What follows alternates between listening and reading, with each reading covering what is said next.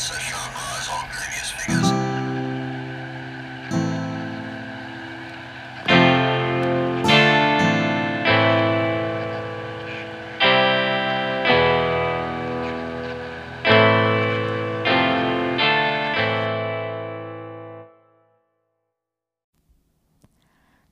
and welcome to Everything in Between, the podcast where a dad and daughter duo delve deep into topics ranging from true crime to paranormal occurrences to urban legends and, well, everything in between. I'm Emma.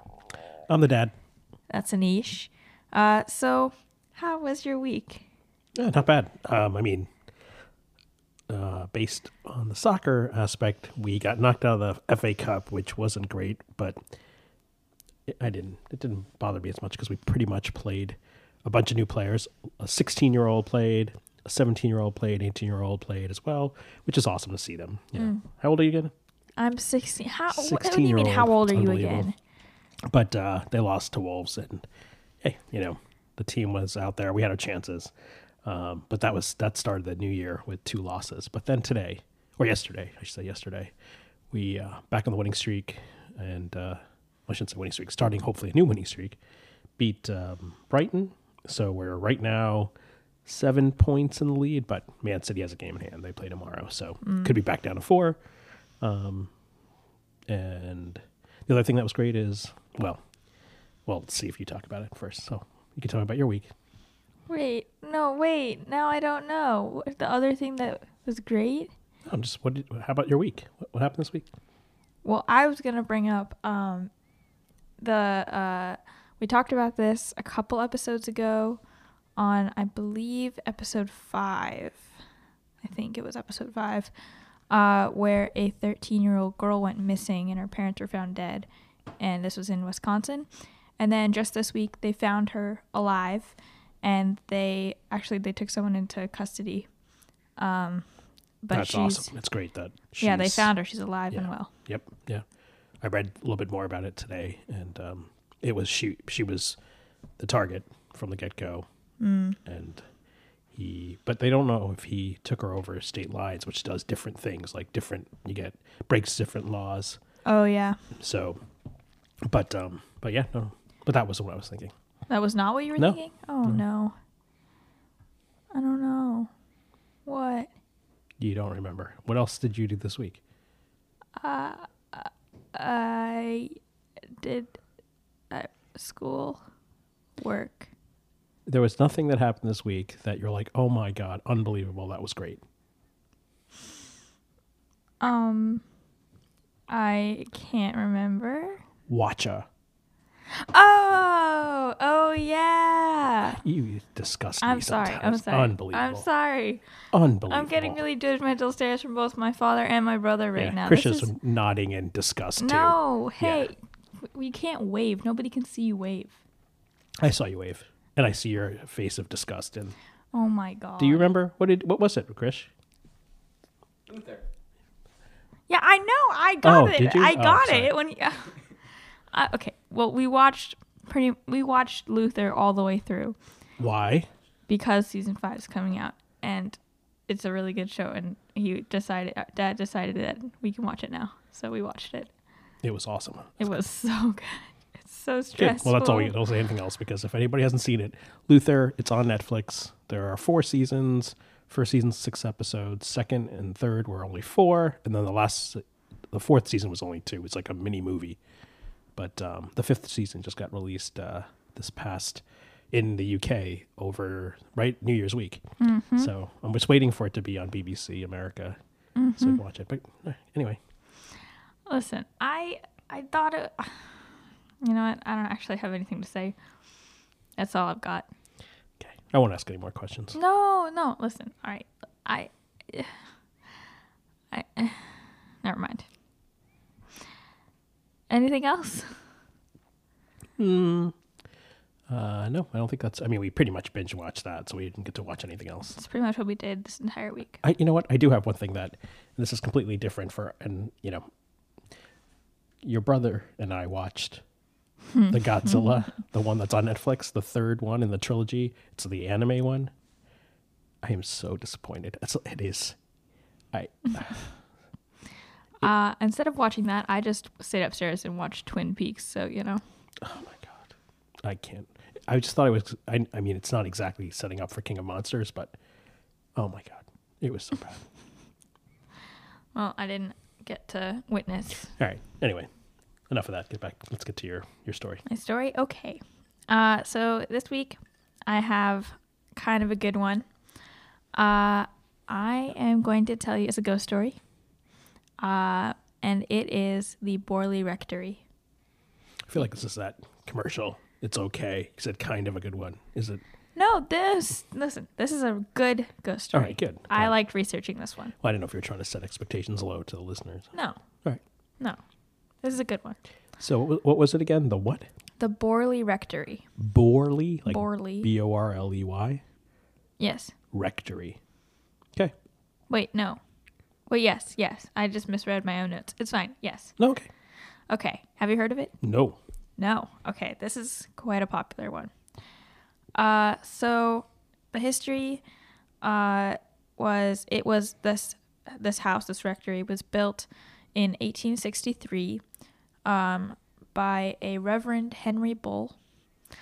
And then in a different website I saw, like, it called him Harry Bull, but I think it was just mixing his name up with someone else who's in the story. But it was built on the site of an ancient monastery.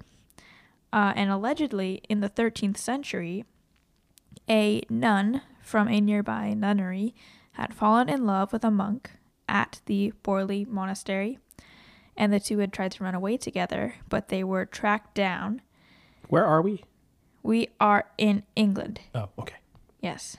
Yeah, it's hold on. It is one of the most haunted houses in England, if Okay. not the most. All right. So Where in England? I didn't write that down. That's okay. I should have. That's fine. Hold on. No, just keep going. That's fine. I could literally You go can- to we any can, of we can my- get back to it. Go ahead. Okay, fine. So the monk was executed, and the nun was, according to the legend, bricked up in the cellars of the monastery. Ooh, this sounds good. Yes, so that's where I mean, not good for her, but well, no, it sounds definitely. like a good ghost story. Yes. So the ghost of the nun supposedly wanders up and down a path by the area, which was named Nun's Walk. So Reverend Bull had the house built. It's in Essex. Essex. I thought it was in Essex, but I didn't just wanted to make say sure. I didn't want to read any more, so I just wanted to see where it was. Okay, go ahead. Okay. So he had the house built overlooking the pathway so that he could observe the activity. So he already knew about this when he moved there. He wanted to see it for himself. Okay. So he moved in with his family. And the ghost of the nun began to startle the guests of the house. She would peer in through the window at them from outside.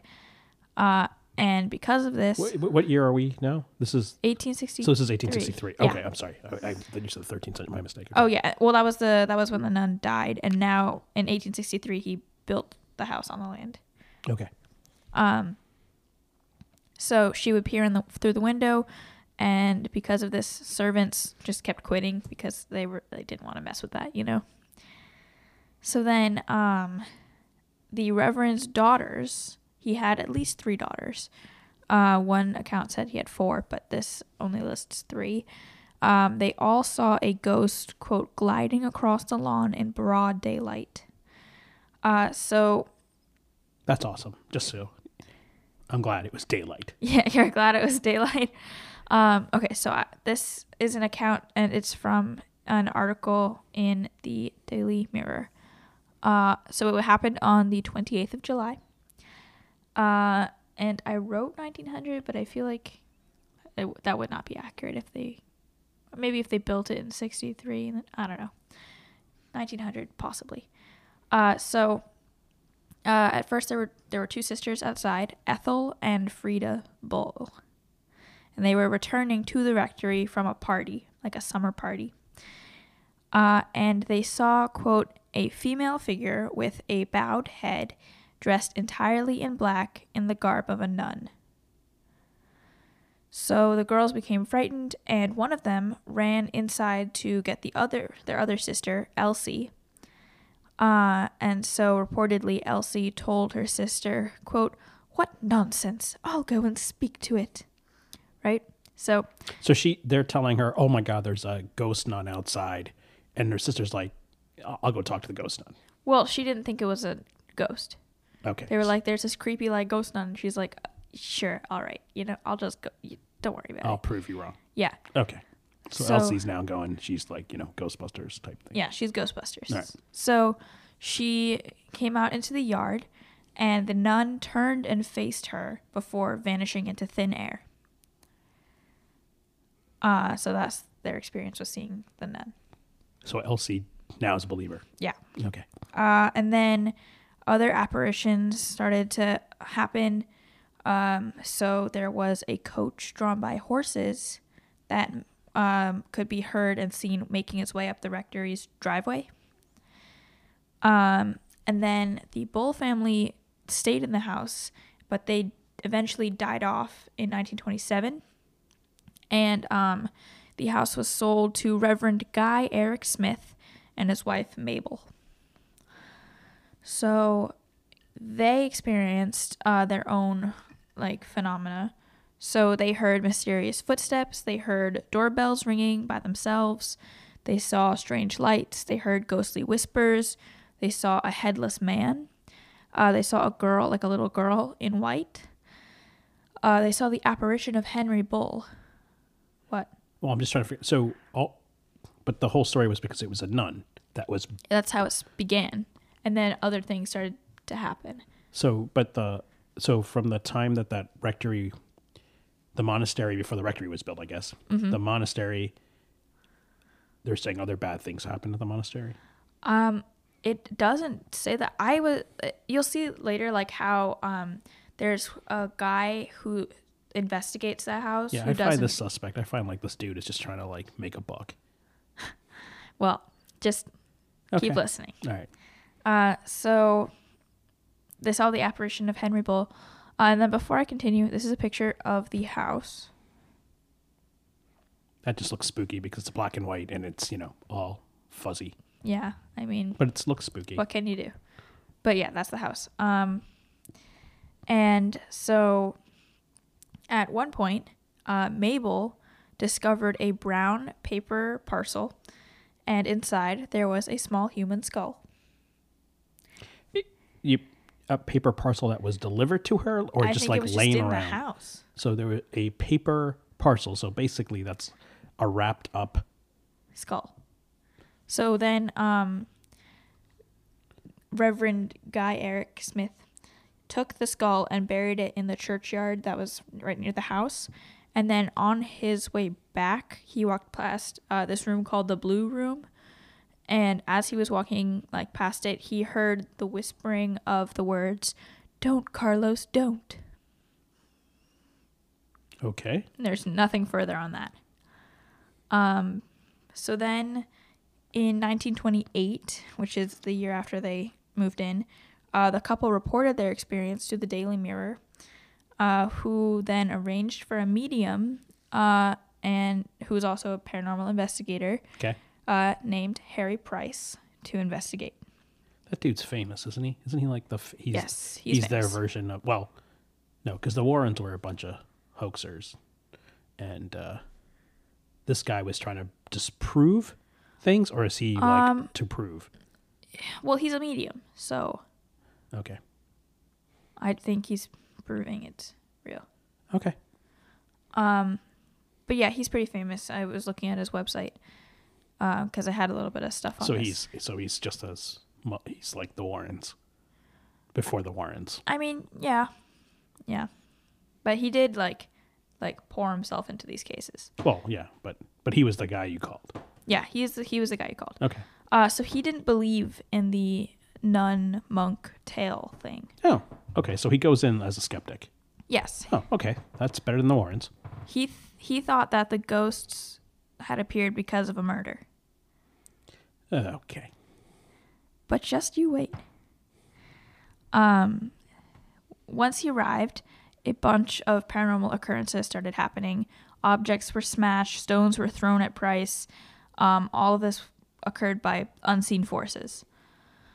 And he held a seance during which he claimed to have gotten in touch with the spirit of Reverend Henry Bull, who did die on the property. Okay.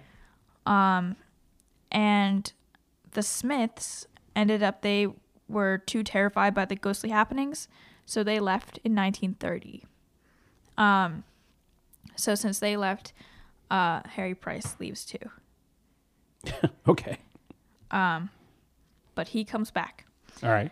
So, the next person who came into possession of the house was Reverend Lionel Foister. And the activity worsened. So was this like a practicing place? Like, or this was just where the priest lived? Like, is the rectory like the home? Like, I think it is. It's just basically like a. Okay, got it. All right. So I this don't is know much about Christianity. So. All right. So, all right. So this other reverend's in now. Yes, Foister. And things get worse. Yeah, so it became more violent. Glasses were smashed, windows were broken, people were locked out of rooms that didn't have locks, I think. Household items vanished, and not just like, oh no, I lost my hair tie. Like, for example, Reverend Foister's wife, Marianne. Vanished? She's not a household object. Well, in those times. Weren't just women right. property at that point? Okay, well. She took off her watch to wash her hands, and then when she turned to put the watch back on, the strap had vanished, but the actual watch face. So the timepiece is still there, but the straps were gone. Yeah. Okay. Well, that's kind of creepy. Yeah, and also really inconvenient. Yeah, I'm trying to think. What do they? Well, all right. But maybe at they had least, a ghost watch, and they're like, "I need these things. I need these straps for my ghost Exactly. watch." So furniture would be moved around. And the activity centered around Marianne. She was thrown from her bed by an unseen force at one point.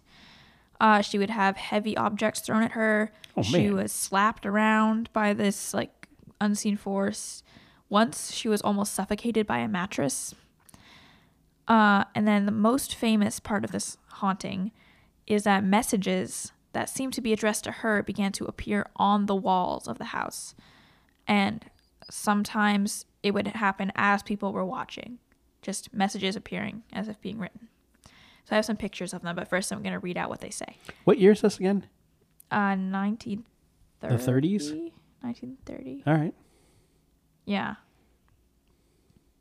Yeah, 1930. So, messages.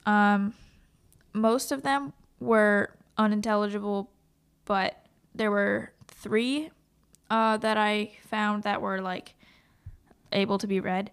So there's Marianne, please help get. Please for help and prayers. Please without an E at the end. And Marianne light mass prayers. So let me get a picture of those up. Oh, this is Marianne, by the way. She just looks creepy. She does look creepy. I mean, anyone in those old-timey portraits just looks really creepy. So these are the messages. So she tried to communicate with it. She was writing to it, but... She's writing on the wall too? Yes, that's her in all caps there. The I cannot understand, tell me more. That's her. Then that stuff is the unseen force.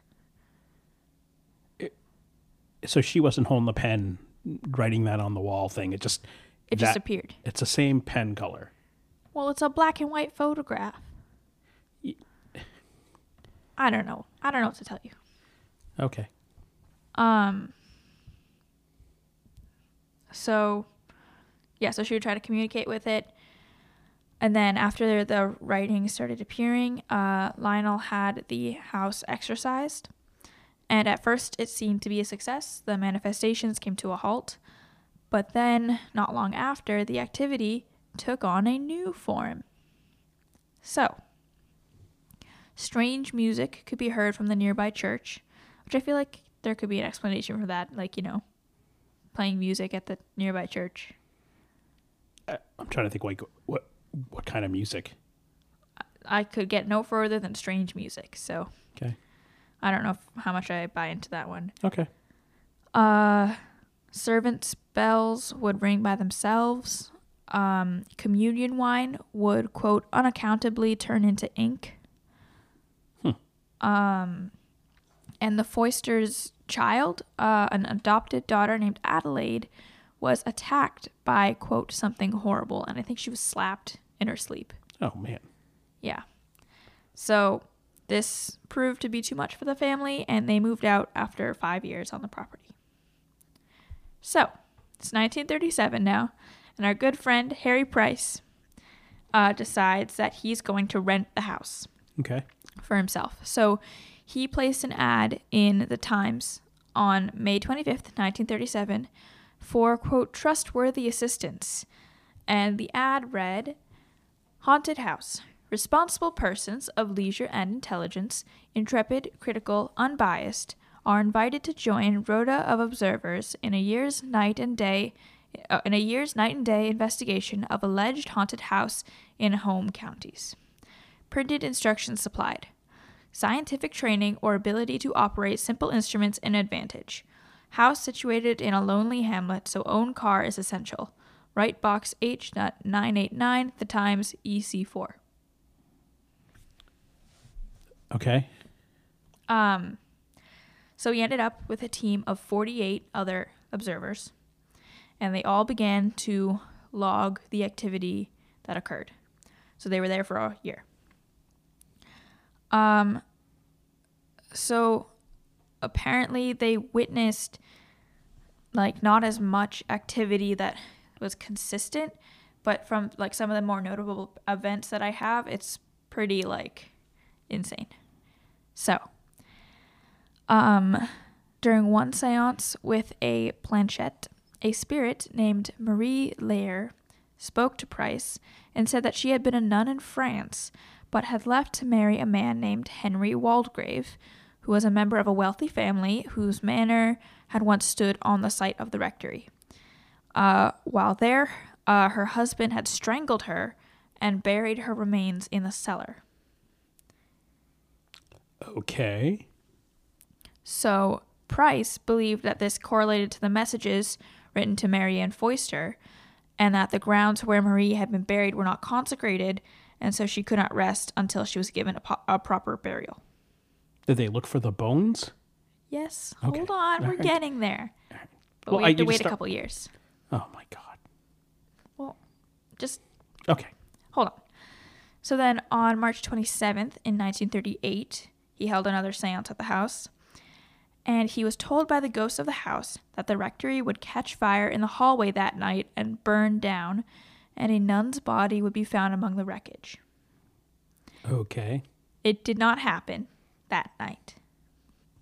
So later that year, Price's lease ran out and he left, and a man named Captain W.H. Gregson moved in, and he was immediately subjected to the hauntings as well. His 2 dogs both mysteriously disappeared. He never found them. Ooh, that's not good. No, it's not.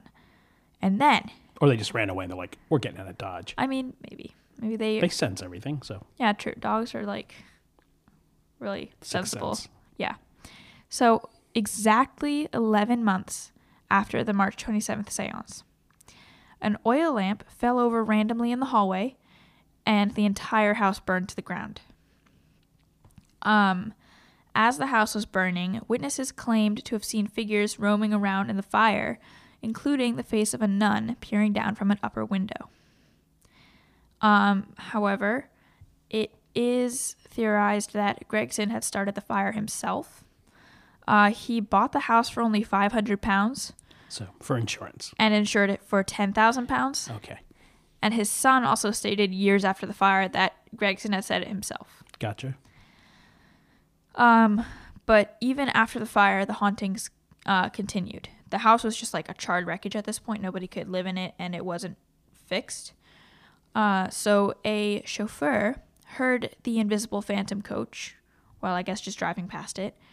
A group of friends saw a girl in white looking through the burned window of the blue room, and the floor was completely burned away. So there's no way anybody could be standing there. Yeah. Army officers tried to use this site during the war, but they found that stones were thrown at them and the house had a generally negative energy, so they gave up. Well, they also didn't have a roof. I mean, Yeah. And then apparently there was one surviving cottage, oh, okay. part of it, which I forgot about. So from 1947, oh wait, actually I'm going to do this and then go back up to that. So in 1943, Harry Price returned once more to the house. He just can't quit that house. He cannot, no. He doesn't give up. So while digging in the cellars, he found, drum roll please. I don't know. No drum roll. The jawbone of a woman.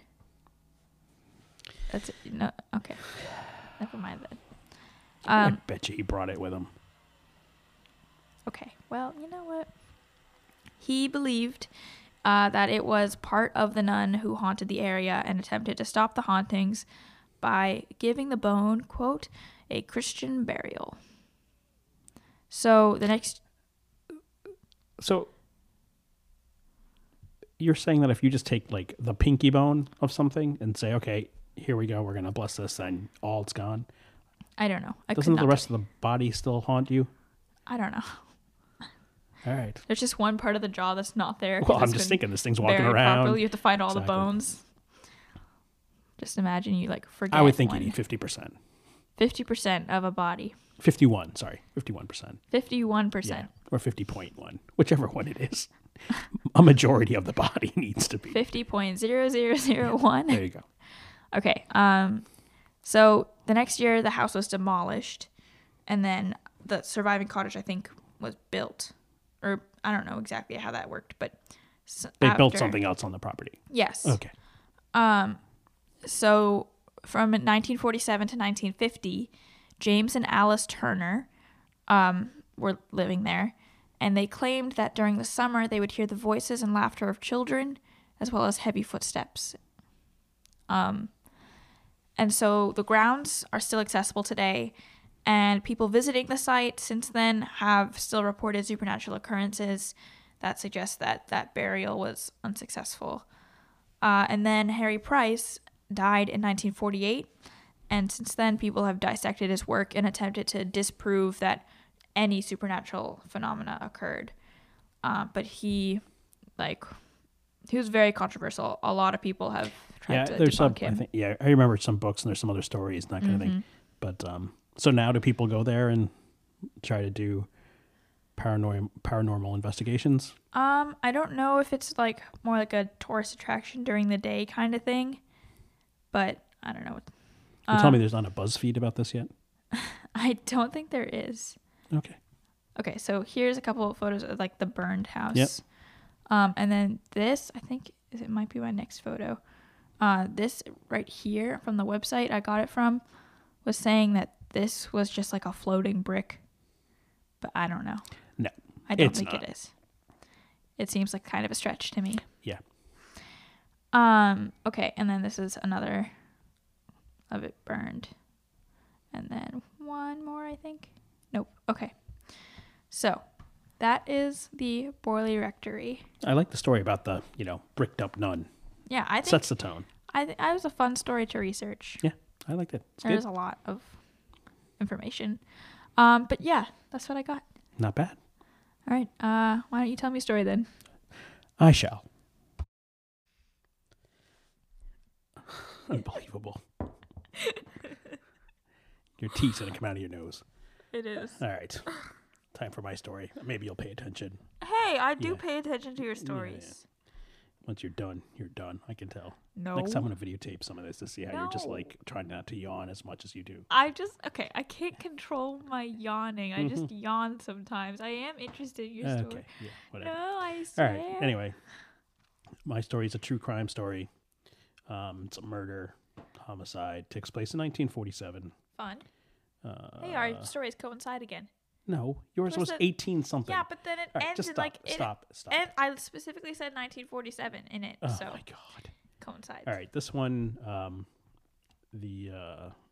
just going to start it off with just the backgrounder of the story, and then we'll go from there. Okay. All right. So, this person was born in Hyde Park, Massachusetts. Oh, Yeah. wow. Yeah. That's close. All right, so Elizabeth Short was born on July 29th, 1924 No, in you Hyde Park. said oh my god! You told me you weren't gonna do this one because it didn't interest you. All right, so let's go with it anyway. So Oh. Elizabeth Short was born on July 29th, 1924 in Hyde Park, Massachusetts to Cleo and Phoebe Short. She grew up in Medford, Mass, and had 4 siblings. Elizabeth- She grew up near where Jackie lives because Jackie told us to do this, and she. Elizabeth had some health problems, mainly asthma, and the New England winters really didn't help her asthma. Oh my god, I feel you, girl. The Shorts were a modest family. Cleo designed and built miniature golf courses. Ooh, Did you know that? did not. Oh, okay.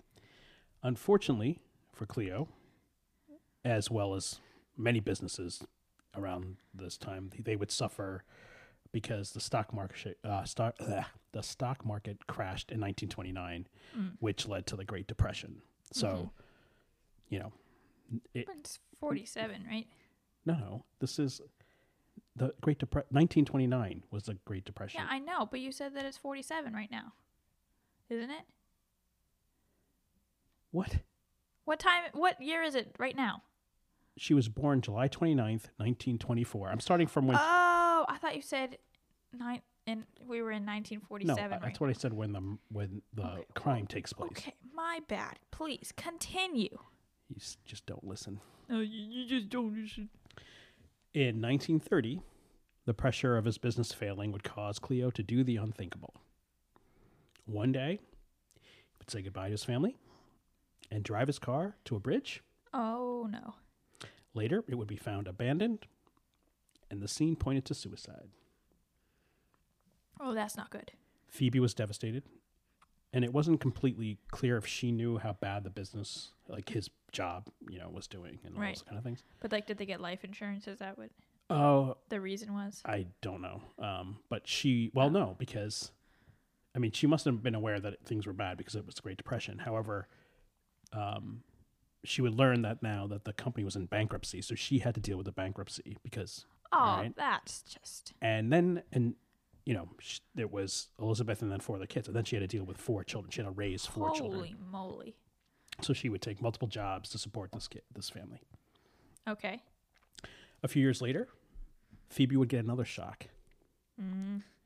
She would be contacted by the dead Cleo. Oh, wait a minute. He had faked his suicide, and he moved to California. Buddy. And after he admitted that he had made a terrible mistake, Yeah. and he wanted to reconcile, and Yeah. he wanted to come back home, Yeah. Phoebe said, no. Yeah, good for her. Claps all around. So it's not clear if this part, like her father doing all these things, had an effect on Elizabeth in her early years. I but think it would. But if it did, her friends really didn't notice anything. Elizabeth would find her happy place basically at the movies. So that's where she would escape. And she would frequent the theater as much as any chance she could get. Her friends would call her Medford's Deanna Durbin. Deanna Durbin was only 3 years older than Elizabeth and had made her screen debut in 1936 at the age of 15. By the nice. early 40s, Durbin would be in 4 films, and she was a household name. She was both an actress and a singer. I think in her debut, she actually debuted with Judy Garland. Whoa, I was even thinking Judy Garland, like when you were about to say it. Elizabeth was a very attractive girl. She had jet black hair, light blue eyes, and all of that would be accentuated because of her pale skin. So it just would pop. Some of the quotes that were in her yearbook were, "To a friend worth having and Medford High's Deanna Durbin. To the sweetest and cutest double of Deanna Durbin." There were about 10 other messages in her yearbook that referenced, the resemblance and things like that. However, Elizabeth did not want to be known only as Durbin's doppelganger. She wanted to be in Hollywood and famous. She would get both those things. Well, yeah. Her path to Hollywood would not be a direct route. Not that many are. She would do a lot of odd jobs along the way, some noble and some not so. But wherever she went, she would make an impression. People would take notice of her beauty and style. The patrons of one particular bar, or drugstore, I should say, not bar, in the Long Beach area in California, would give her her nickname. It was derived from a popular noir movie at the time. However, she wouldn't gain fame until January 15th, 1947. The day before this episode comes out. That morning, Betty Bersinger would be taking her 3-year-old for a walk when she would discover the naked, bisected body of Elizabeth Short, or the Black Dahlia. Bum, bum, bum. It was a good intro. Is it time? Is it time? Time for the crime timeline. Crime timeline. Crime timeline. All right, so I'm just going to go back a little bit to get to her, how she got to California and that kind of thing, and then we'll go into stuff. And it's true, yeah. I knew enough about it, but then I was like, all right, fine. I started going through it, and I was already into like 3 pages, and I was like, I can't stop this now. I'm just going to have to finish it. But yeah, I mean, I definitely learned more about the case and that kind of thing. Did you become more interested in it? No. Oh. No. Okay. Well. Whoops. Just kidding. It's just weirdest. There's some crazy websites. So there was, just before I go further, my resources were the University of North Carolina has a big, huge. I don't know if somebody did their thesis or something on this case, but I got a lot of information from there. The FBI has, because it's a unsolved case. There's you can dig into some stuff too, but whenever it's not, I don't know if it's classified or released. Wikipedia, of course, but Rolling Stone just released an article late last year with somebody who believes or has named who they think the killer is, and I will go into that. And then there was this one that was, like somebody's hobby website, the Black Dahlia in Hollywood.com, which has so much detail and interviews and has aggregated so much information that if you really want to learn more, you should go to there. that site. Wow. Because there's a Cambridge connection. Really? There's, not to the murder, but just people that were in her that passed through her life. Huh. It's because a lot of people went to California, so people came back. It just was weird. They have pictures of like old Cambridge and things like that on there too. Biography had some stuff, and then and there was a couple other places, but the majority of it was basically the North Carolina and the University of North Carolina, and then the Rolling Stone piece plus some of the FBI things. Okay, so academics weren't Elizabeth Short's strong suit. Yeah, I relate. By her sophomore year, she basically dropped out of high school. Oh, never mind. And she wanted to model. She wanted to get to Hollywood. That was kind of her thing. Right. Her mother was like, "Yeah, not so sure about that. Tell you what, why don't you go move to Florida, live with your relatives? It'll be better for your asthma. You won't be dealing with these cold, harsh winters." Right. So she would go down to Florida, and then in the summers come back up to New England. But because of that, she kind of got the travel bug. She would travel by herself. Right. Got the whole wanderlust and everything like that kind of thing. So in the following years, she would have her handful of male suitors. But this is what's kind of interesting. So she wasn't, she was a good girl. Like, I don't know how to say it, right? I mean, that kind of thing. But she had the ability to make these male suitors pay for everything. Right? So hotels. Good for her. Food like that, because she just didn't have money. So, and she pretty much moved from hotel to hotel, all expenses paid. Nice. She would write her mother weekly, just to tell her how things were going and that she was fine. Today, I got Johnny to buy me a new car. Today, I got Martin to buy my whole hotel stay. She also, though, started to correspond with her father in California. All right. And her mom was not happy about that, and that's fair. Kind of like just poo-pooed the whole idea about just leave. Yeah, I don't blame her. But again, she couldn't stop her. Elizabeth was on her own. She was independent, and could do what she wanted. By 1943, so she's now, what was she? She's like almost. I think she's 18 now. All right. Almost. I don't think she's July, so I think it's early January of 43, 18. She would move to Vallejo, California, to be with her dad. All right. And it was short-lived because Cleo got immediately fed up with his daughter because she would sleep in all day, party all night. That's living the life. So he would pretty much say, "You're done," and he kicked her out of the house. Elizabeth Damn. would find her way down to L.A. to start her next chapter of her life. So in 43 now, she would also have her fingerprints entered into the FBI's database, not once, but twice. Damn. The first time was a legit reason. She applied to be a clerk at an army commissary in Camp Cook, so part of their background check and everything like that. Oh, They get right, fingerprints, things like that. The second time, she would be charged with underage drinking in Santa Barbara. Oh my God. And due to that arrest, the police sent her back to Massachusetts because she was underage. Oh. She didn't stay there long and just came right back to California. Wow, you really can't stop her. But this time she went to Hollywood. And during this second stint, she met up with Lieutenant Joseph Gordon Fickling and was smitten. So when she was in Florida, she also met a bunch of because wherever her parent or her relatives lived was by an army base, so she really got into the whole army scene kind of thing. And she was looking for a husband. Like that was trying to find a husband. Right. So some people said that she actually met Fickling when she was in Florida, and then just met up with him again when he was in California. But she was in love with him and thought this was the guy she was going to marry. But he got deployed because of World War II. So he's now in World War II. So that ended. She stayed in Do we Hollywood. know if he died? No, he comes back. Okay. She stayed in Hollywood for some time and got some modeling gigs, that kind of thing. But she started to get a little bit jaded by the whole scene, and she went home over the Christmas holidays, so December, I guess, of 43. And instead of returning right back to Hollywood after hanging with her family in Medford, she went back down to Florida to stay with her relatives. Again, warmth. And while she was there, she met another guy, Major Matthew Michael Gordon Jr. He was a decorated Army Air Force officer, and he would also get deployed. Oh, no. It was World War II. It's going on, gets deployed for the war, and it was in India.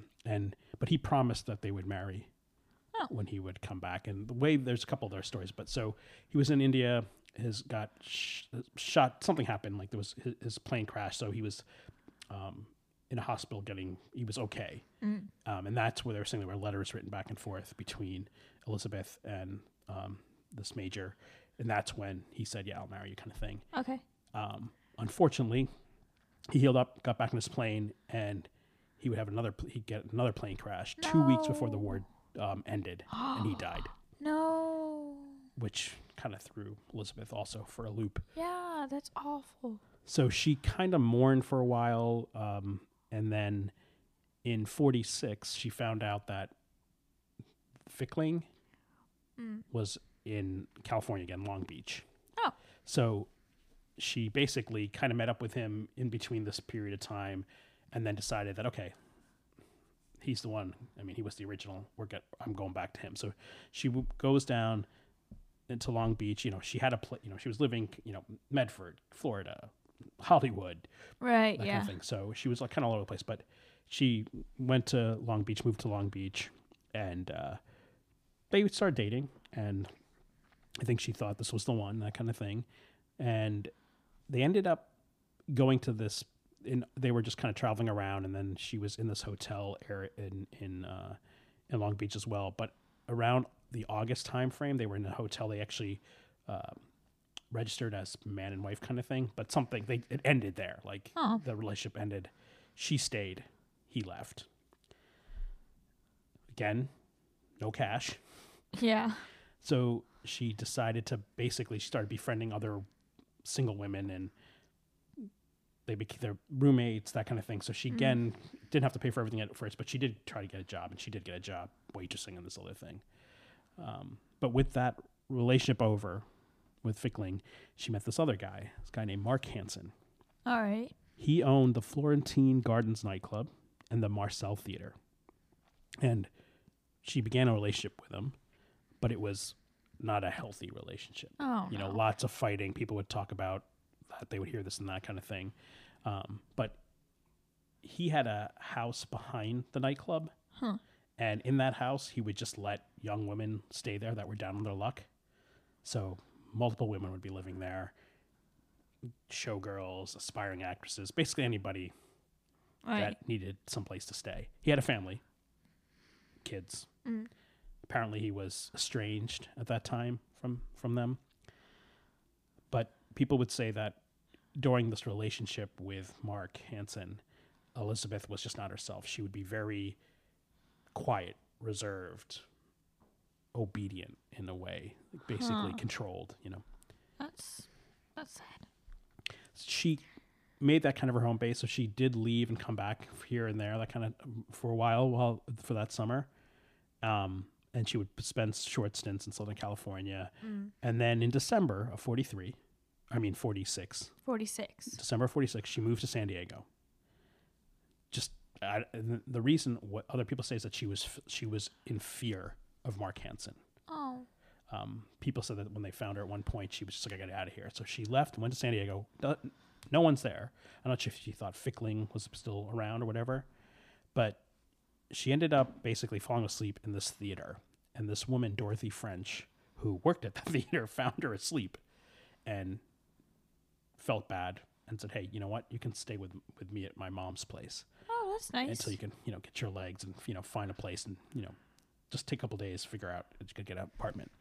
She stayed for a month. Oh my. And she wasn't the greatest house guest. Basically the deal was help clean, do this, do cook, that kind of thing, and it wasn't happening. And her habit of sleeping in and partying at night was alive and well. And then during that period of time, she met this guy, Robert Red Manley. Red was his nickname. All right. An LA salesman who had a pregnant wife at the time. And after overstaying her welcome with the Frenches, Right. Manley would come pick her up on January 8th, 1946, and take her to a hotel, pay for the hotel, and they would go out to some party that evening. Apparently, he slept on the bed, she slept on a couch. Okay.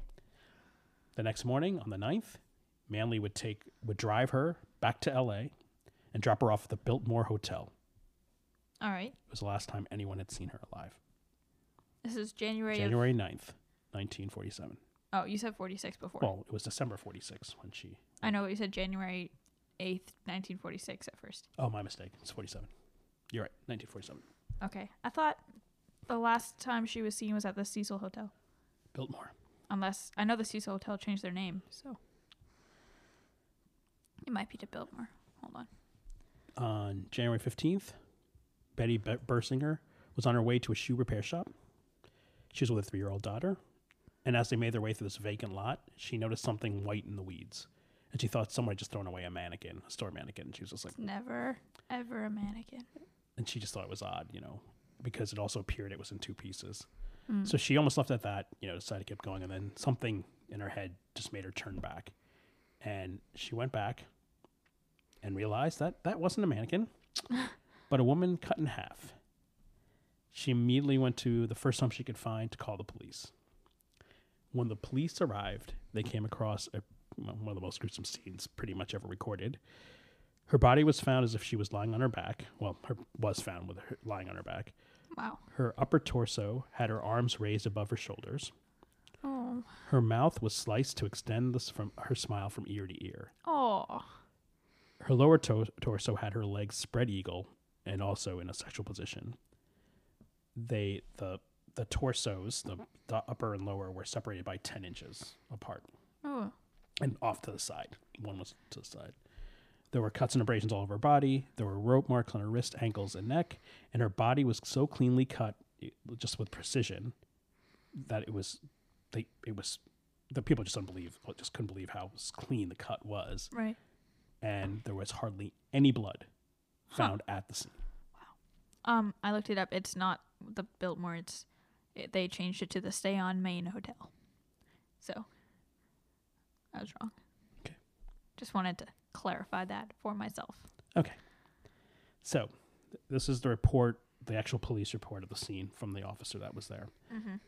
And I quote, "The body was lying with the head towards the north, the feet towards the south. The left leg was 5 inches west of the sidewalk. The body was laying face up, and the severed part was jogged over about 10 inches. The upper half of the body from the lower half. There was a tire track right up against the curbing, and there was what appeared to be a possibly a bloody heel mark in the tire mark. Huh. And on the curbing, which was very low, there was also one spot of blood. And there was an empty paper cement sack lying in the driveway and also had a spot of blood on it. It had been brought there from some other location. The body was clean and appeared to have been washed. Huh. It only took an hour to identify the body Well, yeah. because Elizabeth had her fingerprints in the database. The autopsy report stated that the cause of death was hemorrhage and shock due to concussion of the brain and lacerations of the face. There were numerous cuts in a crisscross pattern over her pubic area, and her pubic hair was removed by hand. Her body was bisected post-mortem, and immediately the crime was labeled the werewolf murder. The werewolf. I hadn't heard that one before. It was a couple days later that the press would refer to it as the Black Dahlia murder. When researching Elizabeth's past and her life in L.A., they talked to a drugstore in Long Beach where patrons saw her over and over. And they said they called her the Black Dahlia because of her jet black hair and her penchant to wear black. And also because at the time, the movie or the film, The Blue Dahlia, was playing. And it was a noir theater. So she got her nickname based on that. From the get-go, investigation was completely flawed. There were corruption throughout the LA department. Rumors were flying around that an important Hollywood producer, director, or an organized crime players were involved. On January 23rd, the Examiner received a call from a man claiming to be the killer. He was upset over the coverage and how the story was being portrayed in the paper. To prove his claim, he promised to mail some of Elizabeth's belongings. The caller fulfilled his promise and sent a package with a letter that was basically like a ransom note. You know, they cut out things from magazines and things like that. And the package included her birth certificate, photographs, business cards, and an address book. And in the address book, what was written on the top cover of the address book? Mark Hansen. Huh. Which is kind of odd. Kinda. Elizabeth's handbag and her shoe were found in a trash can on the same day that package arrived at the Examiner. Oh, wow. More letters were sent to all different press, host of them, and most of them were just hoaxes, but they were all written in that same ransom note manner. However, one of them basically said that, if I will turn myself in if I don't finally get 10 years. Like that was the kind of thing. Oh, my God. So all this is happening. It's all over the press now. The pictures everywhere. Her mom, when they called her mom, she didn't believe it. She just was like, there's no way she's dead, that kind of thing. Yeah. So when it came to the suspects, over 60 people confessed Oh, my God. to the murder, but they didn't have any details of the scene. Why would you confess to a murder you didn't commit? They had 120 interesting subjects, suspects in that case.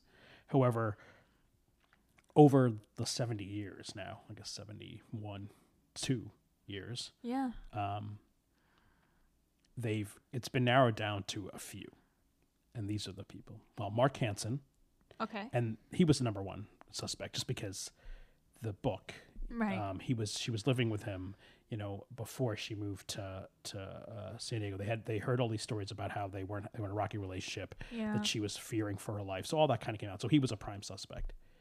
Another was Dr. George Hodel, Okay. who's just a famous, I shouldn't say famous, he was a prominent doctor in the Hollywood area.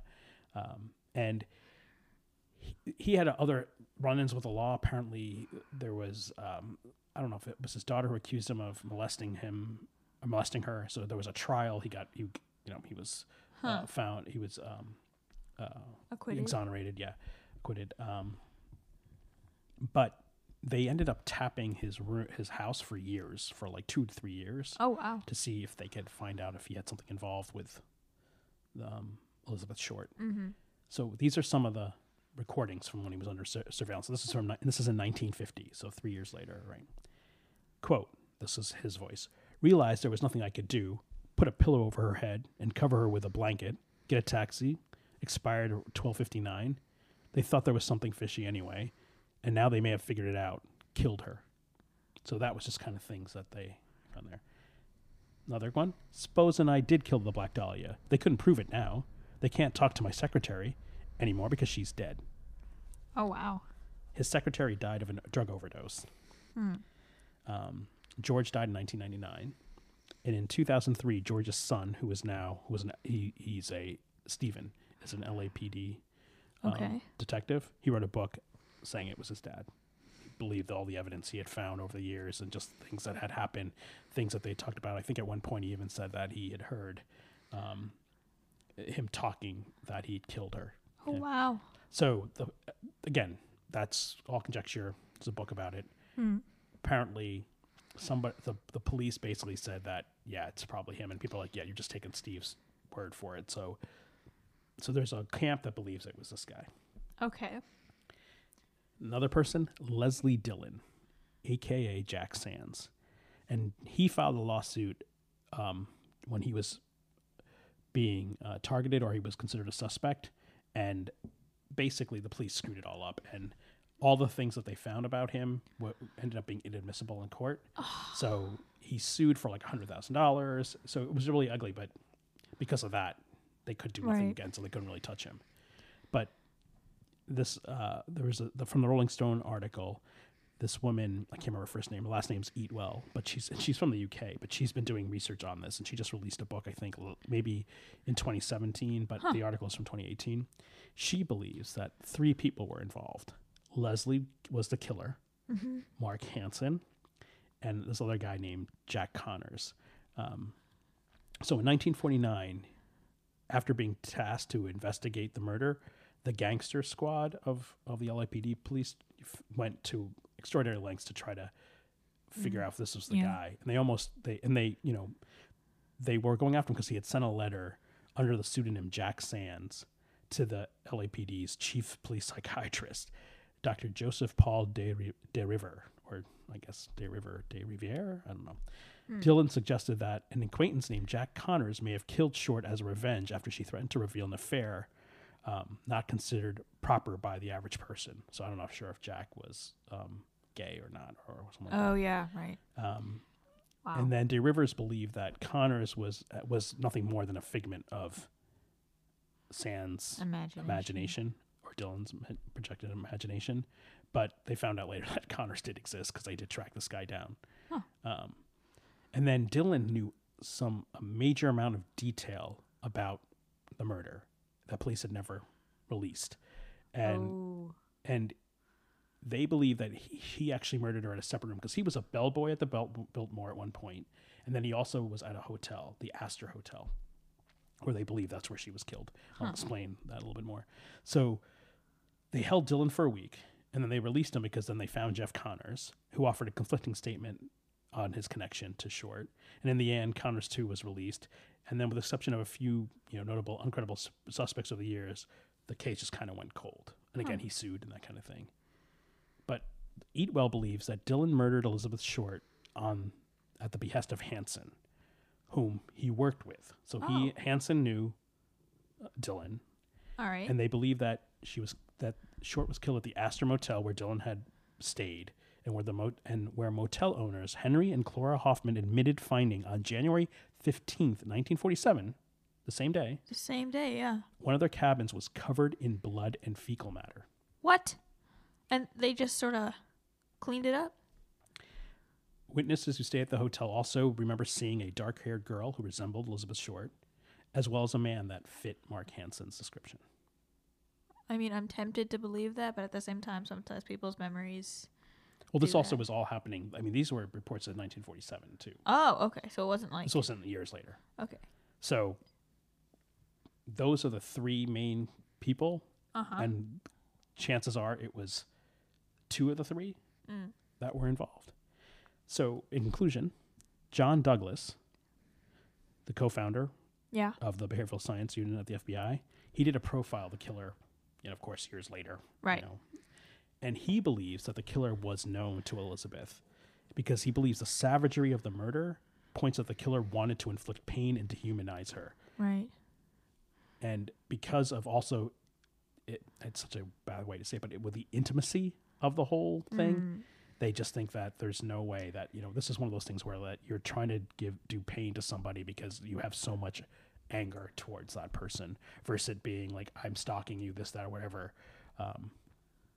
So that's what the belief is. So in the end, the case may never be solved as there isn't enough relevant forensic evidence and or like the powerful people of Hollywood or the police or whatever had buried all the knowledge and evidence on the murder. And it's only time will tell if there will ever be justice for Elizabeth Short. Wow. I'd rather call her Elizabeth Short because I feel like the Black Dahlias. the justice should be, it's her. Yeah. Right. No, yeah.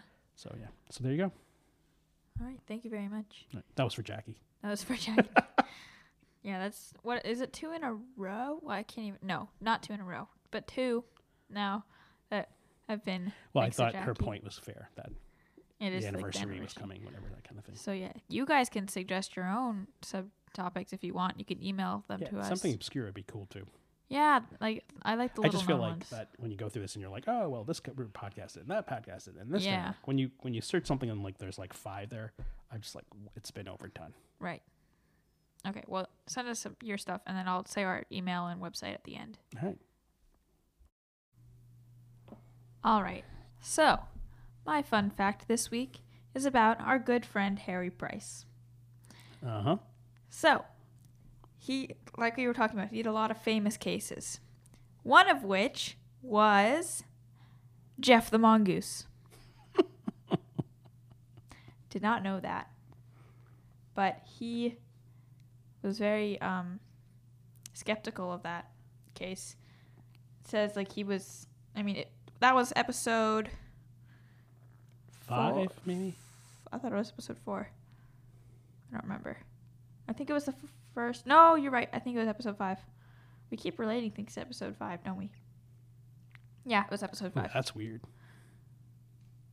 You started with the episode 5. Yeah, because with Jamie Kloss, and now you're ending it. we're ending with a reminder, episode 5. But yeah, you should listen to that episode. It was a very interesting story. What did you say? Yes. Hey, it was an interesting story. It was. My God. Okay, well, yeah, this quote says, Price was less than enthusiastic about the case, concluding that only the most credulous of individuals would be impressed with the evidence for Jeff. I like that he was skeptical and then, of a talking mongoose. Well, he went in skeptical and then I think that's what wanted he did. to be. So that's good. That's fine. Yeah, that's my fun fact. Cool. So, is there anything before we wrap it up? I don't think so. No? All right. Well, I think I think we have now maybe 3 or 4 stories that you can start to do for there after we finish summarizing them, right? What? We have the one from you're going to get that Japan ghost story. You have from our listeners. I was so confused. You have that one. You have the one from Houston that your mom just talked about. Yes, I have a couple from my friends. There. Yeah, so you probably can get that in there. So now, those of you who don't know us personally, you should send in your stories, whether you've experienced something ghostly or something true crime-like, or have an urban legend from where you grew up or currently live. You can send those to us at our Gmail, which is everythinginpodcast@gmail.com. And you could also send us fun facts. You can send us other suggestions for cases. Again, we would like more obscure things that haven't been talked about a lot, so please do send us those. You can also submit them through our website, which is www.everythingpodcast.weebly.com. We also share the visuals from each episode there, so you can look, you can see where we're available on what platforms, you can listen, and there's also some other fun stuff. You can follow us on social media. We have Instagram at everythinginpodcast, Twitter at between_podcast. We have a Facebook page called Everything in Between Podcast and a Facebook group by the same name. So find us there, follow, friend, whatever the thing is. Probably should be more down with the terms for a 16-year-old, but I'm not. So yeah, say hi. And we announce new episodes mostly on our social media. So go there. And, oh yes, I keep forgetting. Rate, review, and subscribe if you're listening on Apple Podcasts, because it really, really helps. And we like to read reviews, even though we've gotten none so far, but it'd be great to read them if we ever do. So I think that's about it. And see you next time. See ya. Bye. Bye.